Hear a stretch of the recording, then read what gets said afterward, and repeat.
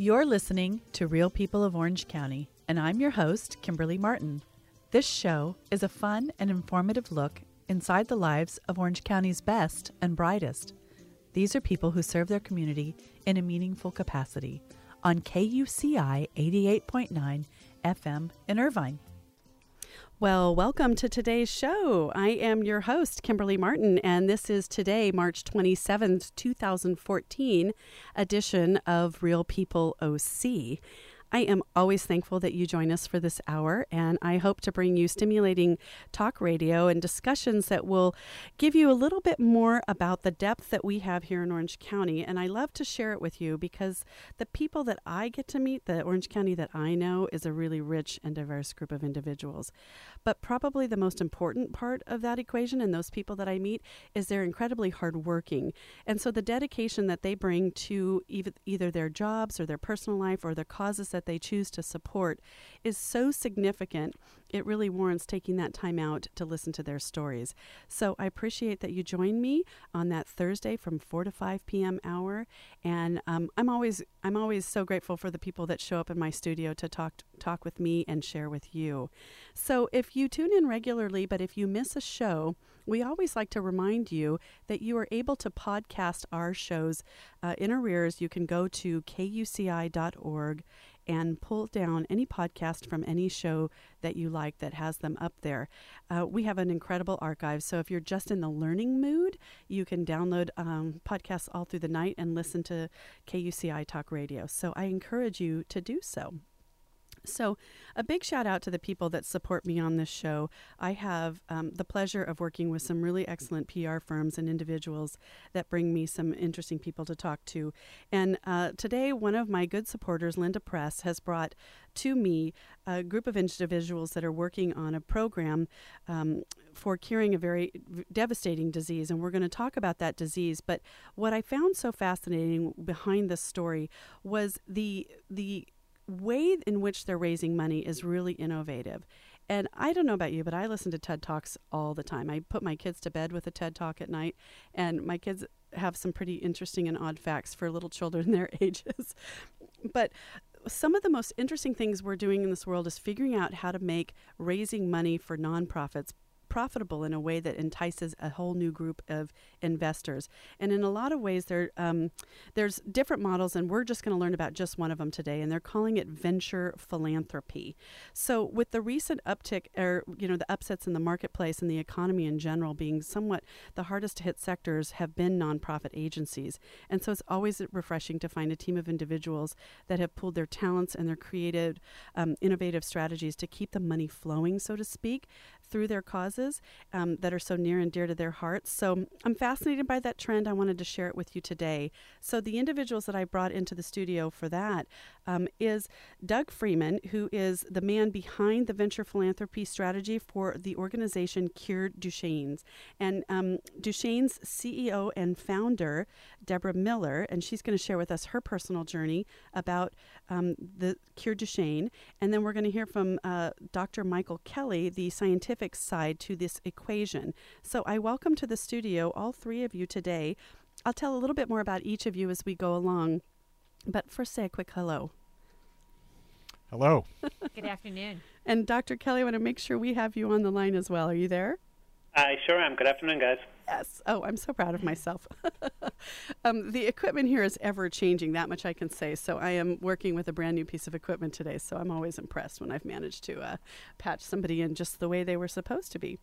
So, okay, so Debra Miller, let's talk a little bit about you. You have the personal story here. Really, the drive behind this organization starts from a very difficult place that a couple experiences when something happens to their child. Can you talk to us about Cure Duchenne and how it came about? Sure. First of all, thank you for having us this afternoon. So our son Hawken was 5 years old when he was diagnosed with Duchenne muscular dystrophy. And we had never heard of the word Duchenne before. Duchenne. And we were obviously devastated when we learned what this disease was. We were told that by 10 years old or 12 years old, he wouldn't be able to walk anymore, and that we would probably lose him by the time he was 18 years old. So you go from thinking you have this perfectly healthy little kid, because the boys with Duchenne are usually not diagnosed until they're about 3 to 5 years old. So you have plenty of time to fall in love with them, to, have visions of what their life is going to be. And then all of a sudden, this word comes into your life that you've never heard of. And it devastates everything. And it is truly, I guess the word heartbreaking would be an understatement. So it was very, very devastating to our family, and something that we just never expected.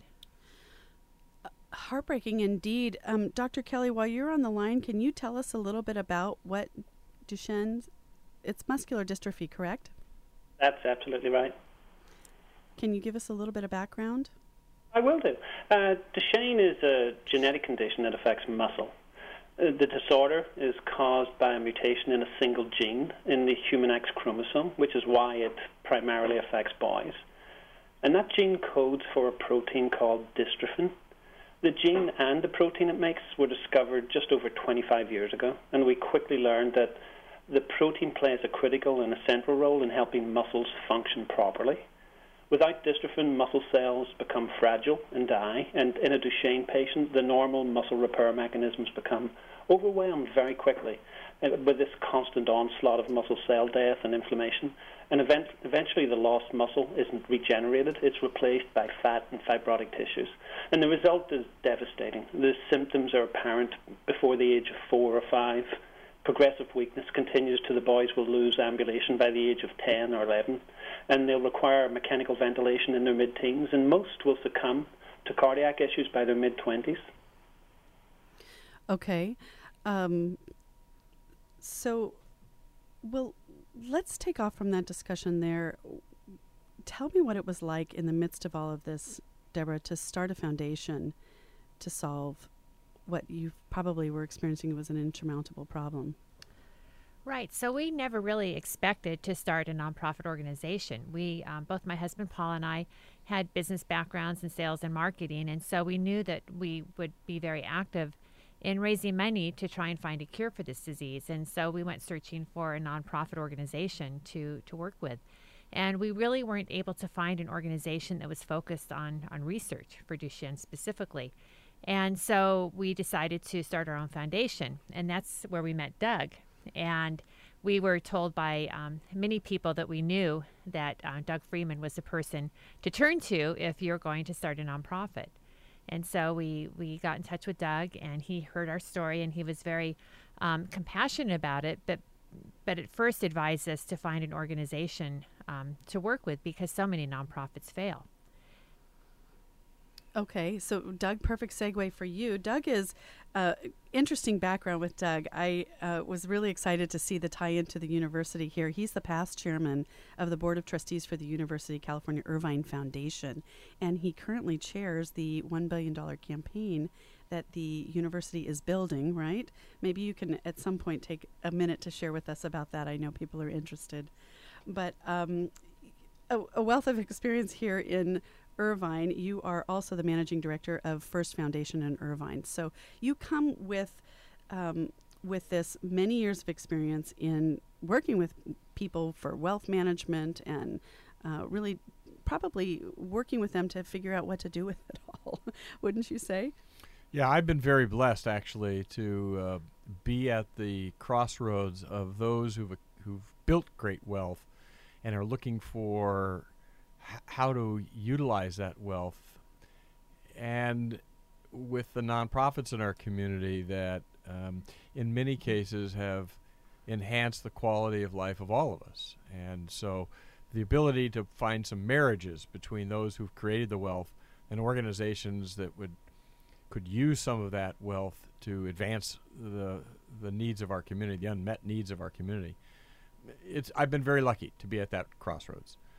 And when I met Debra, there's a couple things that stood out. First was a disease that when you learn about that disease for your son or daughter, you see that as it's a death knell.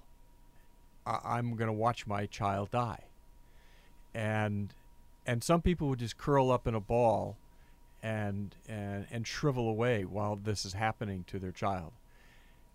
You cannot be around Debra and shrivel, because this woman is a force of nature, and she was so passionate, and her husband so passionate about trying to find some solutions to this horrible disease.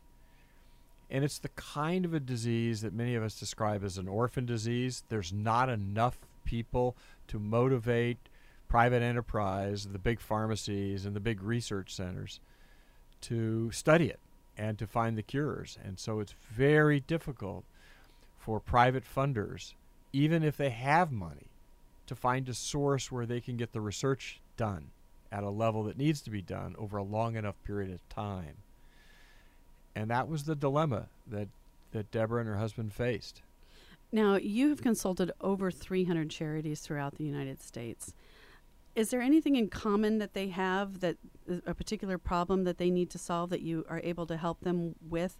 Or do they all have individual problems that are kind of difficult to parse out, but you just sort of go, hey, this is my expertise. I know how to do this one part. How do you focus your efforts for these? Well, all nonprofits have very similar issues. Strong governance is the biggest one. I need strong governance, good boards, people who can open up contact in the community, who can help us make good business decisions, that can help us raise the kind of financial support that we need to stay viable. All organizations. The University of California, Irvine, we're raising $1 billion for the university so that students can come to this institution, so that research can be done, so that faculty can be hired. Every institution has the same needs. The difficulty that you have with an organization that is focused on a narrow issue, which is crucial to the lives of a lot of children, but not so many children that most people have ever heard of the disease, is they can't get the word out fast enough.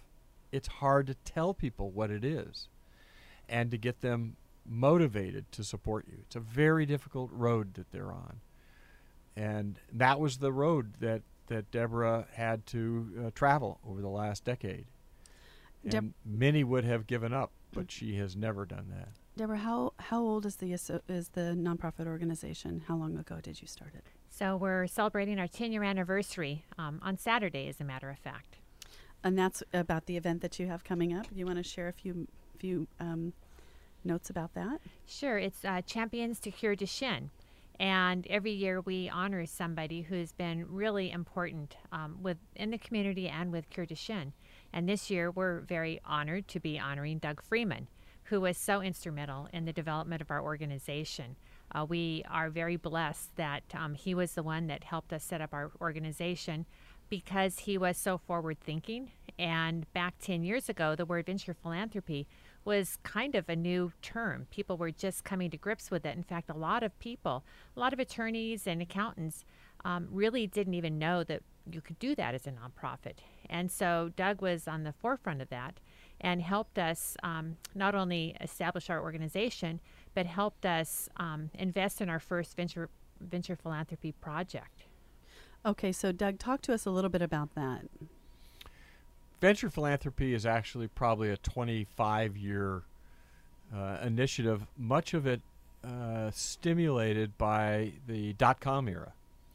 And young entrepreneurs, successful, made a lot of money, looking for a way to give back to the community.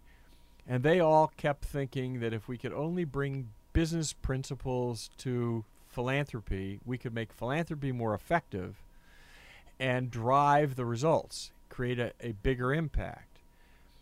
The notion that business and philanthropy could reside together was somewhat controversial, because philanthropy has a bottom line, which is change lives. And for-profit businesses have a bottom line that says make a financial profit. Right. Do those two work together? The answer is they can indeed work together.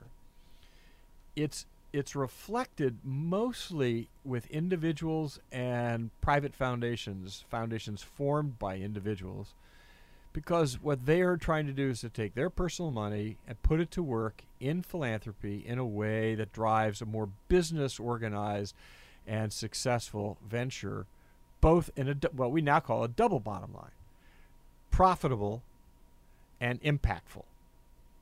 And that's a big deal. What was a little unusual 10 years ago was to take a public charity like Cure Duchenne and have them do similar kind of work that individuals and private foundations were doing. In fact, investing in for-profit businesses for the purpose of driving the research necessary to find the cure for Duchenne. So just really quickly, let me bring Dr. Kelly back into the discussion. I guess, how has this been impactful for you on the research forefront, this new financial model? Has it changed the way you've been able to focus your research efforts? Oh, absolutely. It's had an enormous impact. One of the philosophies that we've developed over the last coming years is that the disease is large. It's an orphan disease, but a fairly large representative of an orphan disease. But it's not large enough in which to cure itself. There's not enough money within Duchenne in order really to get all the therapies that we need in order to combat it. And so this initiative that we have, and really to attract external funds into it, really focuses us on a very much more severe business model, one that we can do the appropriate amount of diligence and bring in external investors who really want to help us attain the goals that we need. So it's really sharpened that focus for us as far as trying to build a pipeline of opportunities. Okay. And in terms of being a researcher, can you tell when you're setting out your protocol and working towards the discovery, can you tell when the money is kind of drying up and how that impacts the process versus a process that's being fully sustained and supported by a more robust financial model? Yeah, well, that's actually a very good question. It's one of the ways that we really try and build out our portfolio of products. We try and align the investors with the product from the inception. So as one kicks it off, you're not going out and looking for money halfway through. So it's part of the way that we've looked at projects that are collaborations or ones that we may take on board. So there's milestones in which a project would achieve, and then funds would go into a project, and there's milestones that it would make in the future in which funds would be returned to the organization. So we try and line it all up, the best of business with the best of science, and I think that there's how we've managed to focus the nature of the venture model. Okay, so 10 years ago when you were called upon, Doug, to try this model out, what was it like in the beginning stages? Well, I had much more modest impact than I am being given credit for.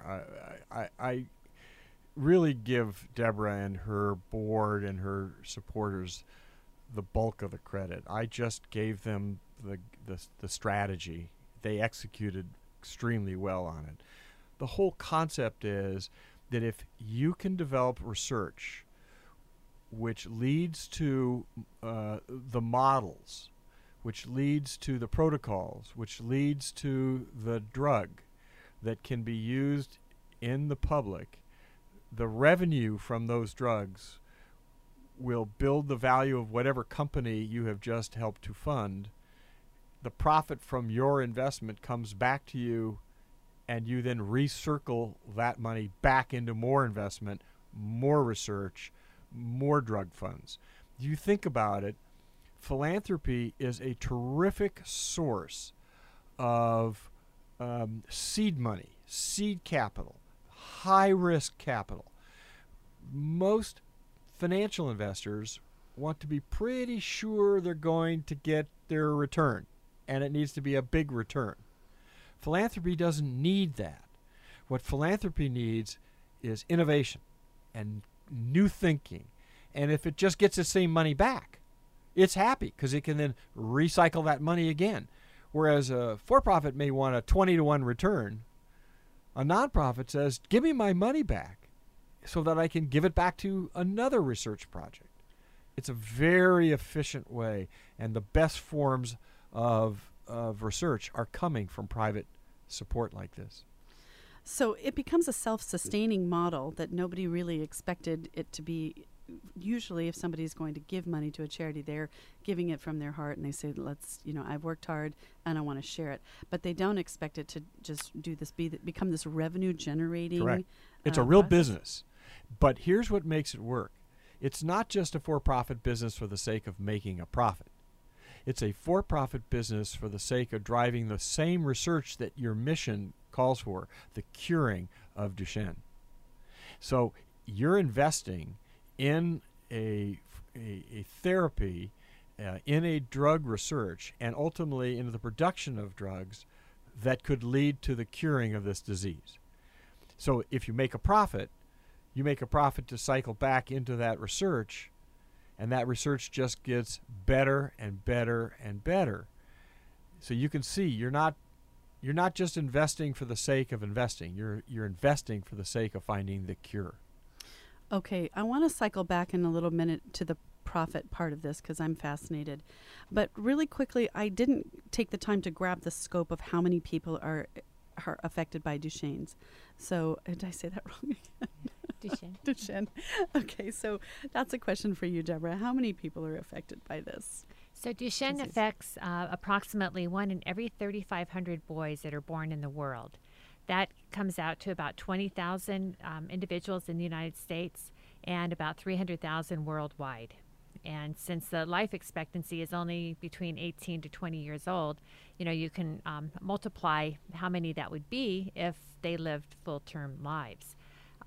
So it's one of the larger orphan diseases. And being that it's an orphan disease, it's exists all on its own, and there just isn't a lot of maybe other diseases that are possibly supporting those efforts. Is that what we're saying in orphan diseases? Maybe this is a question for you, Dr. Kelly. The question is, what is an orphan disease? Yes. There's slightly different definitions in each country, but in the United States, it's for diseases that affect less than 200,000 people. And as Deborah points out, there's probably about 20,000 patients alone in the United States that suffer from Duchenne. So it's one of the larger orphan diseases. And just to polish off the point, orphan diseases, the designation was created as part of the Orphan Act in order to invite research and development in orphan diseases because of the small patient populations. It typically wasn't profitable for biotech and pharmaceutical companies to get involved. And the attractions that were put out there were fast-track processes for approvals, smaller clinical trials, tax reimbursements for the investments that were made. And one of the most important was market exclusivity based on approval. And after it got away from the need to have very fine patent estates. And one other thing that people have taken enormous advantages of is the lack of pricing constraints. So when you boil all that together, orphan diseases have become not only very popular, but a real mainstream of small biotech as well as large pharmaceutical companies today. Okay. So I guess when I was thinking of an orphan disease, I had something else in mind, not so much a small population, but a disease that was maybe more contained and couldn't use the research of other diseases to support its efforts. Are there any other diseases that are close to Duchenne that you use to help support your research and that you can learn from? Yes, there's a number of diseases. It's actually worth stepping back a little bit. We consider ourselves experts because we think about this disease and essentially nothing else. And we're guided by a very mature understanding of the disease and its downstream pathophysiology. Science has evolved over the past decade to the point where knowledge about the disease isn't limiting the factor in finding a cure. It's essentially about money right now. And because of this, our focus is supporting clinical development of new approaches to treat the disease. And therefore, the majority of our collaborations are with biotechnology companies and pharmaceutical companies. The mission is simple. It's just to help translate the best research into clinical development and onto proof-of-concept studies in patients. Over the last 10 years, for example, we've helped advance more than 7 research products to clinical development phase, and we've provided the funds that have helped the 2 most advanced products today, or the product opportunities, in phase 2 and phase 3 clinical trials. So from a strategic perspective, we think that there's multiple therapeutic approaches that need to work together in order to find this cure. And so it gives you a sense of how we look at the space. We rely on a tremendous amount of knowledge that's been generated over the last 25 years since the gene was discovered, and particularly over the last 10 years about the processes that actually drive this disease and how to change its course in the clinical setting. Okay, so Dr. Kelly, you're the Chief Scientific Advisor for Cure Duchenne, and you're also a Senior Pharmaceutical Executive with more than 25 years of experience in industry giants such as Amgen and Wyeth, which is now a part of Pfizer. Can you tell me about some of the frustrations you've experienced before before working with this model, this venture philanthropy model of raising enough money to support the efforts of the scientists behind finding cures for diseases? Absolutely, Kimberly. It's actually a very good question. What typically happened in the past, and what tends to happen in other organizations that aren't as far-sighted as Cure Duchenne, is that they raise enough money in any one year in order to pick something that they're going to add that money to help into development. And what you end up getting is a single shot on goal to see if that their therapeutic actually works in a clinical setting. Whenever we do preclinical work, or whenever we're working with academic groups, typically it needs hundreds of thousands of dollars. But in order to advance something and do clinical studies in humans and in patients, it requires multiple millions of dollars. So you can get the sense that in any one organization, you may get one shot at trying to take that dart and hit the bullseye in any one year. What the venture model allows us to do is, based on that understanding of the disease that I talked to you about a few minutes ago, we want to build a pipeline of opportunities. And it's very much along the lines of what pharmaceuticals and biotechnology companies have been doing for years. You build it with multiple shots on goal. Imagine trying to hit the bullseye if you've got 10 darts in your hand. And that there gives you an ability to de-risk programs against each other so that all the failures aren't on just one. All your hopes aren't built on just one. And as I said before, we need to have not just multiple shots, but attacking multiple mechanisms that are responsible for the real ultimate goal, which is Duchenne and the inflammation and the cell death that goes with it. So the model is important at allowing us to industrialize or scale the process that other organizations may use. Okay. Let's go back to you, Doug, and talk a little bit about this model. They followed the strategy, and are you seeing other people wanting to use Cure Duchenne as a model that you work with in this in your work with First Foundation? The answer is the model is successful because it's filled a gap. Let me talk about sort of the three phases, and Dr. Kelly was really right on when he was describing it. There's sort of three aspects. There's three phases. The first is just the basic biological research work that has to be done. Sometimes it's at a genetic level. It's certainly a biological research. And basic research is often funded by the federal government and funded by the university's own grant writing. So basic research on the human body and how it's responding and what causes it, very much done at the research university level. When you then go to the next phase, which is to test your theories, to have some clinical applications to determine whether or not it's first not harmful and then whether it is actually effective, that's very, very difficult to fund. It's a very high-risk area, partially because of the millions of dollars that it takes to have enough people go through for a long enough period of time to determine if this particular protocol is successful. Once you get to the point where you actually have those kinds of results, the big pharmacies are prepared, in many cases, to manufacture it because now they know it works, they can get approval, and they'll take it to market. So the third phase, which is bringing it to market, and the first phase, which is the basic science necessary to understand what is happening at the body, those two there are already pretty good solutions for. This midterm, this bridge that has been missing is where venture philanthropy fills the gap. So tell me how it works. I'm swimming with a lot of, questions, but how does that work in that phase? You've got the science, and then how do you raise the money? And how do you, more importantly, incentivize the person that will donate the money to do so with this model? What is that sustaining portion of it? It's a very good question, and I'm going to get to that question first, because that really is the key to the whole success. The donors who want to have impact, they want to move the needle. They first want to make sure that you have an organization that has its act together, that has a clear vision, good governance, it's efficient, it's effective. They are looking for organizations they can trust. When they find an organization like Cure Duchenne, and they learn from Cure Duchenne that the way they're approaching it is to invest in these clinical trials and making sure that there's enough resources there to test the protocols, test the theories, and to find the results that are necessary to get both approvals from the regulatory agencies and buy-in from big pharmacy.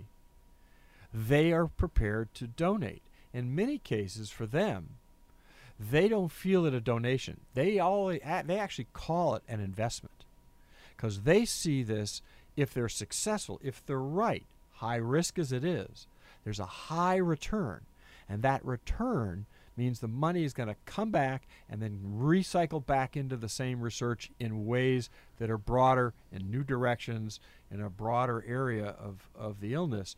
So they buy into this. It's not a one-round, one-trick pony. If we're right, this is going to bring enough profit back to the organization to allow them to do it again and again and again on the same dollar. Okay. So back to you, Debra. You were that organization that had the foresight to be right where people wanted to see the needle, as you said, move, right? Right. So our initial donors were people that we were close to and knew our son and were very, very touched when they heard about the diagnosis. And they were very motivated to donate in a way that would have the impact, that would be long-lasting. And they were business people, very, very successful business people, and it just made sense for them to put the money into a company where if it was profitable, there would be return back to Cure Duchenne.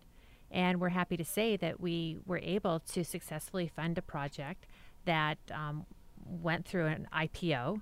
So there was a return to Cure Duchenne, and that resulted in a gain for our organization that we're now able to put back into future research.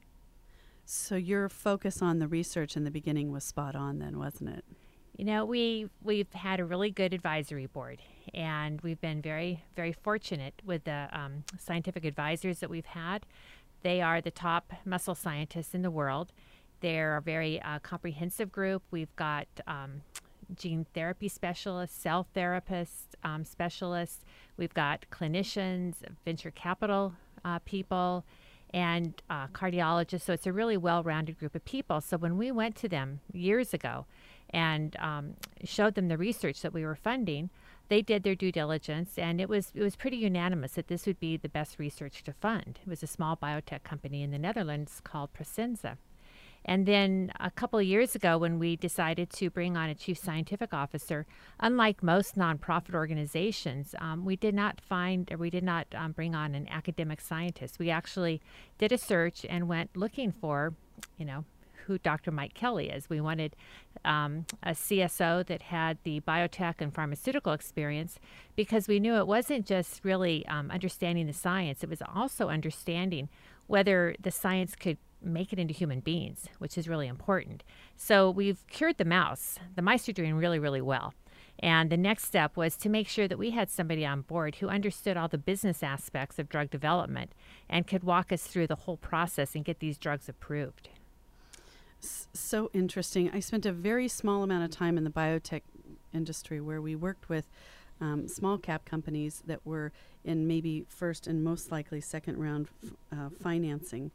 And I was always so struck by how many of them had gotten to that very critical place where their technology had been developed and they hadn't yet figured out how they were going to get reimbursed for their procedure. And it struck me so odd because it is a very backwards way of thinking. Oh, we've got this great thing. And I think you really touched on where you bridge that gap, and maybe you can comment on this, Dr. Kelly, is that you're taking the science that's almost working in an environment that's very isolated and not really recognizing what's going to happen when you put it to the market. And in a way, you worked backwards. You started out by getting your general knowledge from the marketplace, which you brought, Dr. Kelly, and said, we're going to develop this in a way that is ready from the ground up to raise money and also to be market ready. Can you talk a little bit about that process? Because I'm interested in that.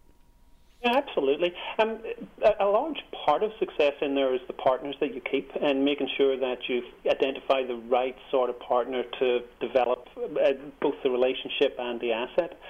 From our point of view, I've described that we've got a real plan on what we want to do. And that their plan has been founded over the last many years on the science that's out there. And we don't sit waiting for proposals to come through the mail. We actually are out. We're proactive. We're meeting with people. We're looking for the most promising targets, the most promising programs, therapeutic agents that we think will impact this disease. And the majority of those are with pharmaceutical and biotech companies, and they're the ones that we interact with.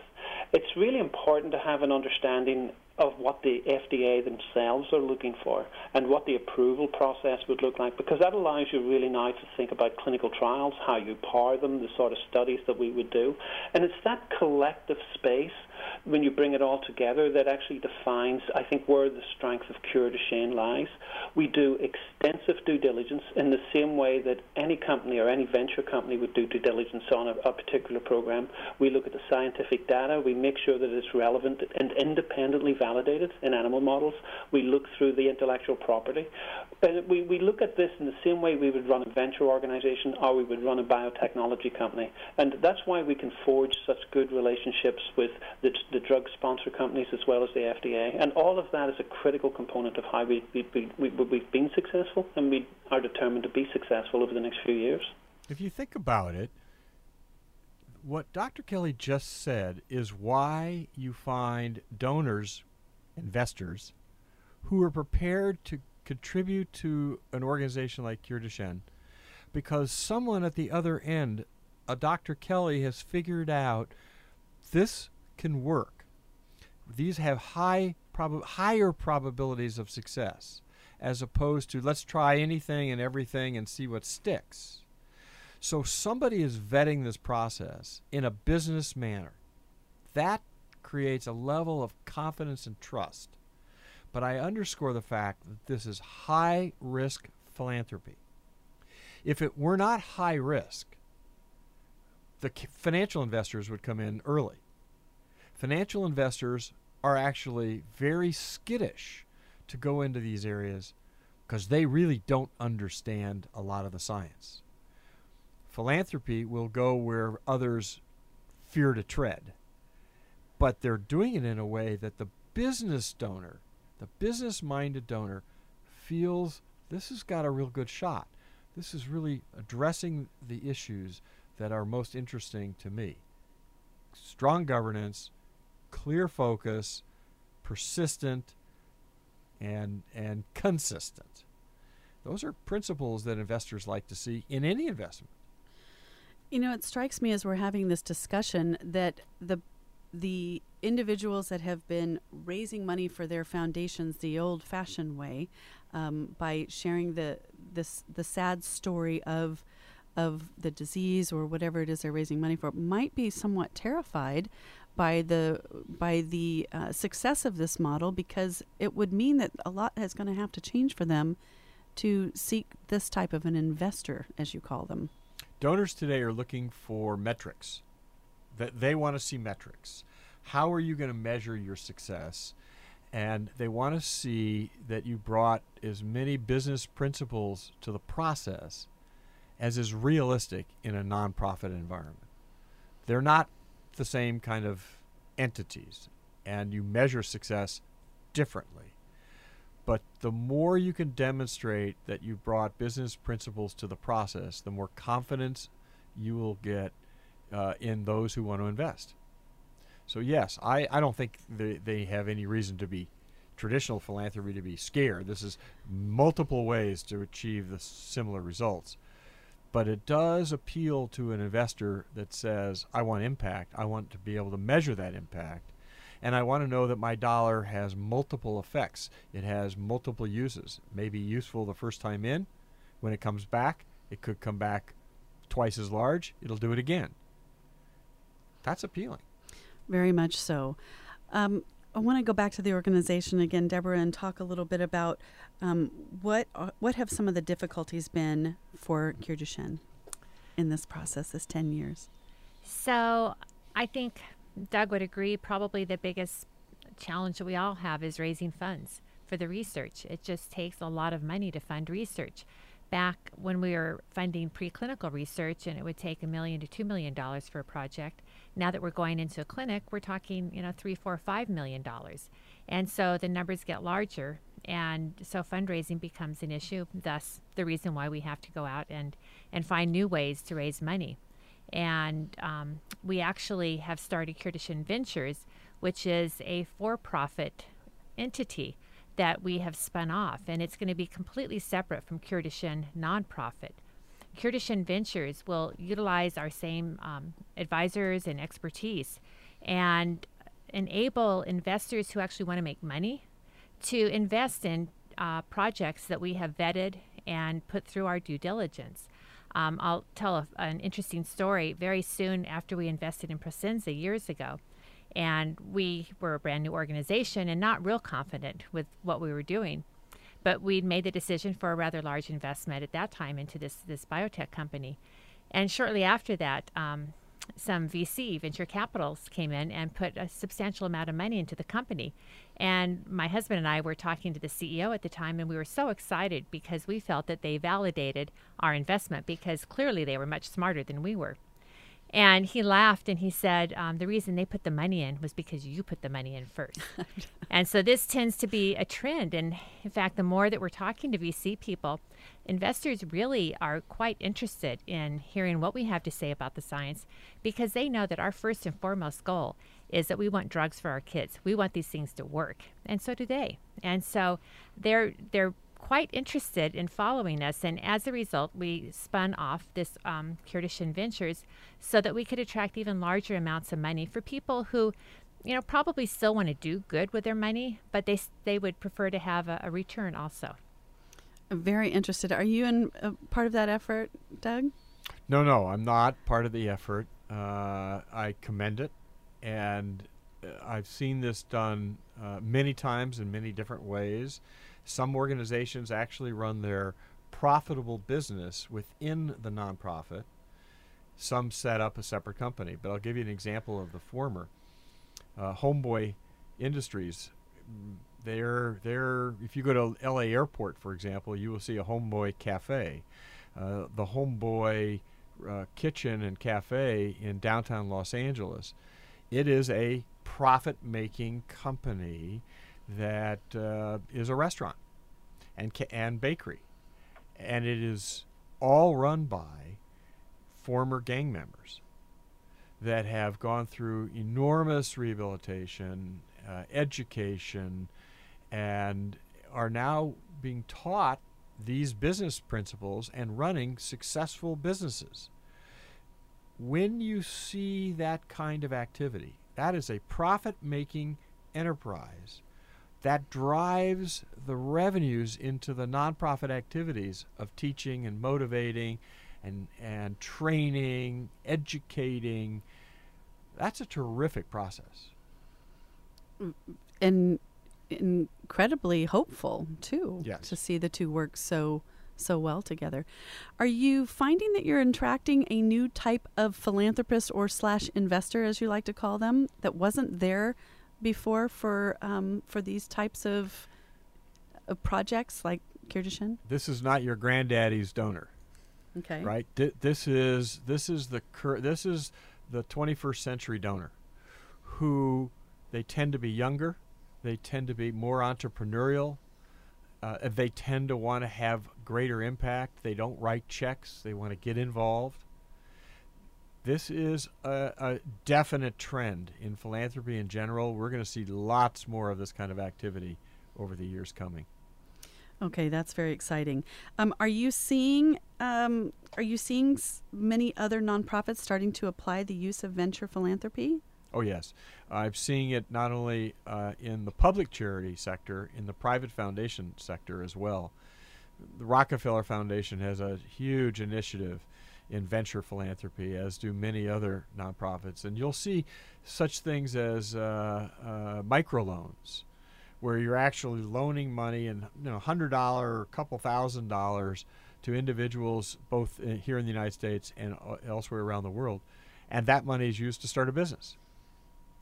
That's a huge new initiative worldwide. Yes, I see a lot of activity here. I think it's going to be the wave of the future for a lot of charities. It certainly seems like something has to change, because it seems, I don't know, I guess as a parent, Debra, maybe you're best to comment on this, but doesn't it seem like there's just not a great enough sense of urgency out there to come to some conclusions about the origin of some of these diseases and to find cures for them when it's affecting you and you feel like you're really living with a ticking time bomb? Absolutely, and it is a clock that you hear ticking every single day. In a disease like Duchenne, every year you watch your son not able to do things that he was able to do the year before. As the boys start getting, weaker, they start falling. You never know if that fall is going to result in a broken leg, and that means that will be the last time they ever walk. You don't know if all of a sudden they're going to succumb to cardiac failure unexpectedly. There is such a sense of urgency on the parents' part, and it is frustrating to deal with a system that kind of moves slowly. What's even more frustrating is we actually have drugs that we believe can stop or halt or slow down this disease right now. And just the process of getting it through FDA approval, and it is heartbreaking for my son. And there's different mutations within Duchenne that require slightly different variations of the drugs. But there is a drug for my son that is basically available, and he can't have it because it's not fitting into the company's strategy yet and has not been approved here by the FDA. And so he is 17 years old, and he doesn't have much longer to walk. So it is very urgent, and it is very heartbreaking. And the older that he gets, the more sense of urgency I have in trying to get these drugs approved here. It is so critical, and I remember such frustrations when I was dealing that short very time in the biotech industry. Dr. Kelly, you might be best to comment on this because you have the vantage point of coming from the UK. You hold your PhD in organic synthesis from the University of Southampton in the UK. Can you comment on our process here in the United States without getting yourself in trouble? Oh, yeah. It is actually fairly tough in Europe as well. The FDA certainly has their own rules and guidelines about this. Both agencies, both the EMA and the FDA, do converse, and they share quite a bit of information. They share clinical trial data. The FDA is going through significant change with the Orphan Drug Act and more recently with the FDASI Act that's been passed out of the White House. And I think, we should hopefully expect the agency to be a little bit more aggressive whenever they look at diseases like Duchenne, whenever we now understand so much about them and therapies are going through clinical trials and showing so much promise and potential.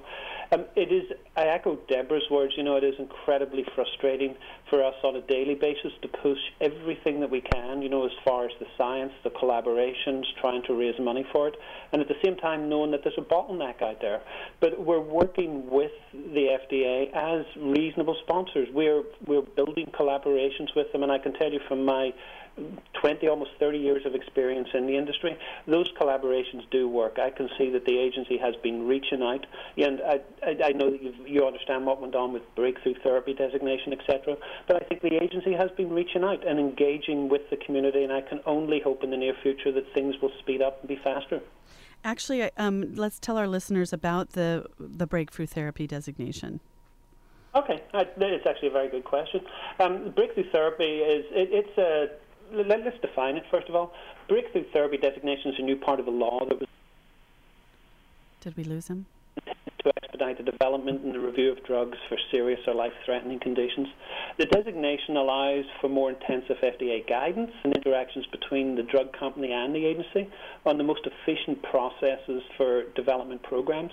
So it really engages not just the agency with the drug sponsor, but also with advocacy groups and parents much earlier on. And just to underline that point, I think in this case where we're looking at Duchenne, there is no drug that's been approved for Duchenne. So the amount of knowledge and optics that the FDA have on this disease has been limited. This breakthrough therapy, in order to engage drug discovery companies earlier in the process, generally around phase 2, allows the FDA to become much more informed about a disease, much more informed about the risk from the parent organizations. So I view this as a double benefit, not just for drug sponsors, but also for communities like ours, really to engage the FDA early and get them educated. Okay, good. Well, we're drawing down on our hour. We have about 5 minutes left before we go on to another show here. But I want to hear a little bit about your event and welcome any supporters that are interested to contact your organization. Can you tell us about the upcoming anniversary and then how they can get in touch and become a supporter if they're interested? Sure. Our event is this coming Saturday, March 29th at the Balboa Bay Club. It starts at 5:30, and we have a celebrity chef, Chef Jamie Gwynn, who's prepared a special menu for the evening. We will have a bourbon tasting and Cure Duchenne after hours, plus a program and lots of really exciting live auction and silent auction items. And it's going to be a really exciting program. And the funds that we will raise there will go towards research to help us fund a couple different programs that we're participating in right now. Okay. And I know that one of the questions that we had put out here was to talk about some of the achievements that you're most proud of in the organization. Do you want to share some of those with us? Yes, I think mostly it's the model that we've created that has enabled us to get a return from an investment early on and be able to put that money back into research. And I think also I'm really proud of the fact that we've been ahead of the curve on so many in so many ways. And coming out with Cure Duchenne Ventures has enabled us to, again, reach out to funds that previously weren't available. Right now, our challenge is not so much the science. There is enough science there to make an impactful and meaningful difference in the kids. Our challenge right now is the funding. And we can either take research one at a time, but during that process, kids are going to be dying every single day. And so the more that we can run different research projects in parallel, the more lives we'll be able to save. Okay, and why don't you give us your website? www.cureduchenne.org, and that's spelled CureDuchenne.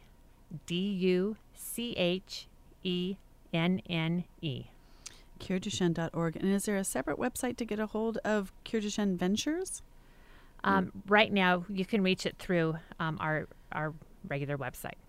Okay. And let's double back a little bit, Doug, and talk some more about some ways that others might find an interesting way to participate in venture philanthropy, because I know this is the work that you're doing with First Foundation. Venture philanthropy is a concept that can apply to virtually every form of nonprofit.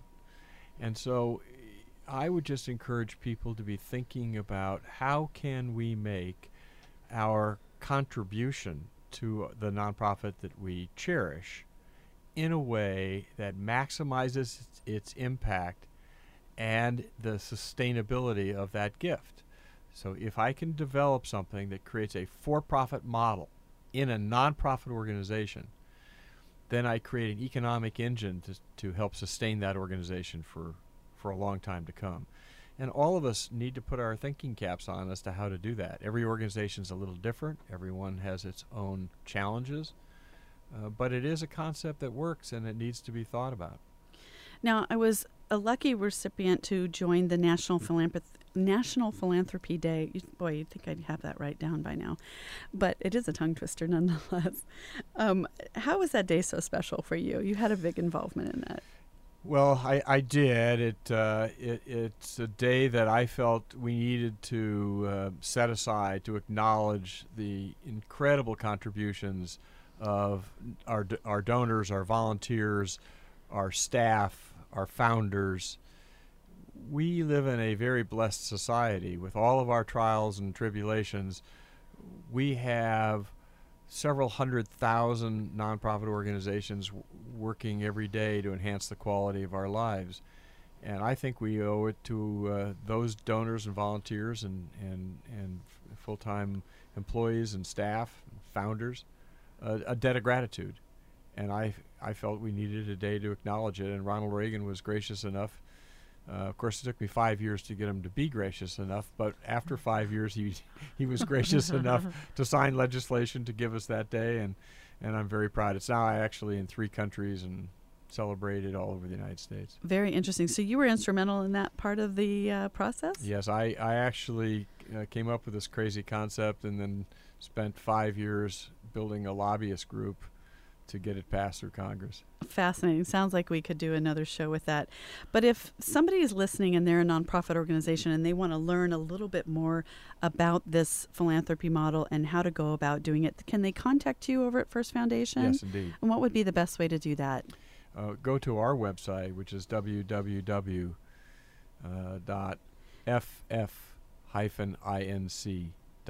So First Foundation is ff-inc.com. And talk to Doug Freeman over there. Dr. Kelly, any final words you want to share with us in the hopeful sense on the horizon for Duchenne's? Yes, of course. I think as we start to wrap up, I think that I will leave people with the fact that we certainly live in interesting times. We've seen a phenomenal amount of activity in clinical development, more now than over the last decade. And there's a tremendous amount of hope out there that not only are we on the right track, but with the right type of acceleration and a push, we could actually do something very significant over the next few years in this disease that will impact the lives of this generation of boys. Boys, certainly something I know everybody would be very comforted by, to hear the efforts of such great people like you changing the way we're raising money for so many important causes. I have had the pleasure today to be joined by Debra Miller, the co-founder of Cure Duchenne, and Dr. Michael Kelly, the chief scientific advisor for Cure Duchenne, and Doug Freeman, who is a man with many hats, and I have a feeling someday we might get to hear more of them, but UCI's very own, and certainly somebody that we should get to know a little bit more about. So thank you all for coming and sharing with us about Cure Duchenne. I really appreciate you being here today. Thank you, Kimberly. Thank you very much. You're welcome. Thanks, guys. Thank you. So listen, up next we have Matt Kaplan, and then we have Matt Kaplan's going to talk to us and then bring Counterspin Radio. And then after that, he will join us again for another delightful half an hour with Planetary Radio. So thank you. Stay tuned, and more from KUCI.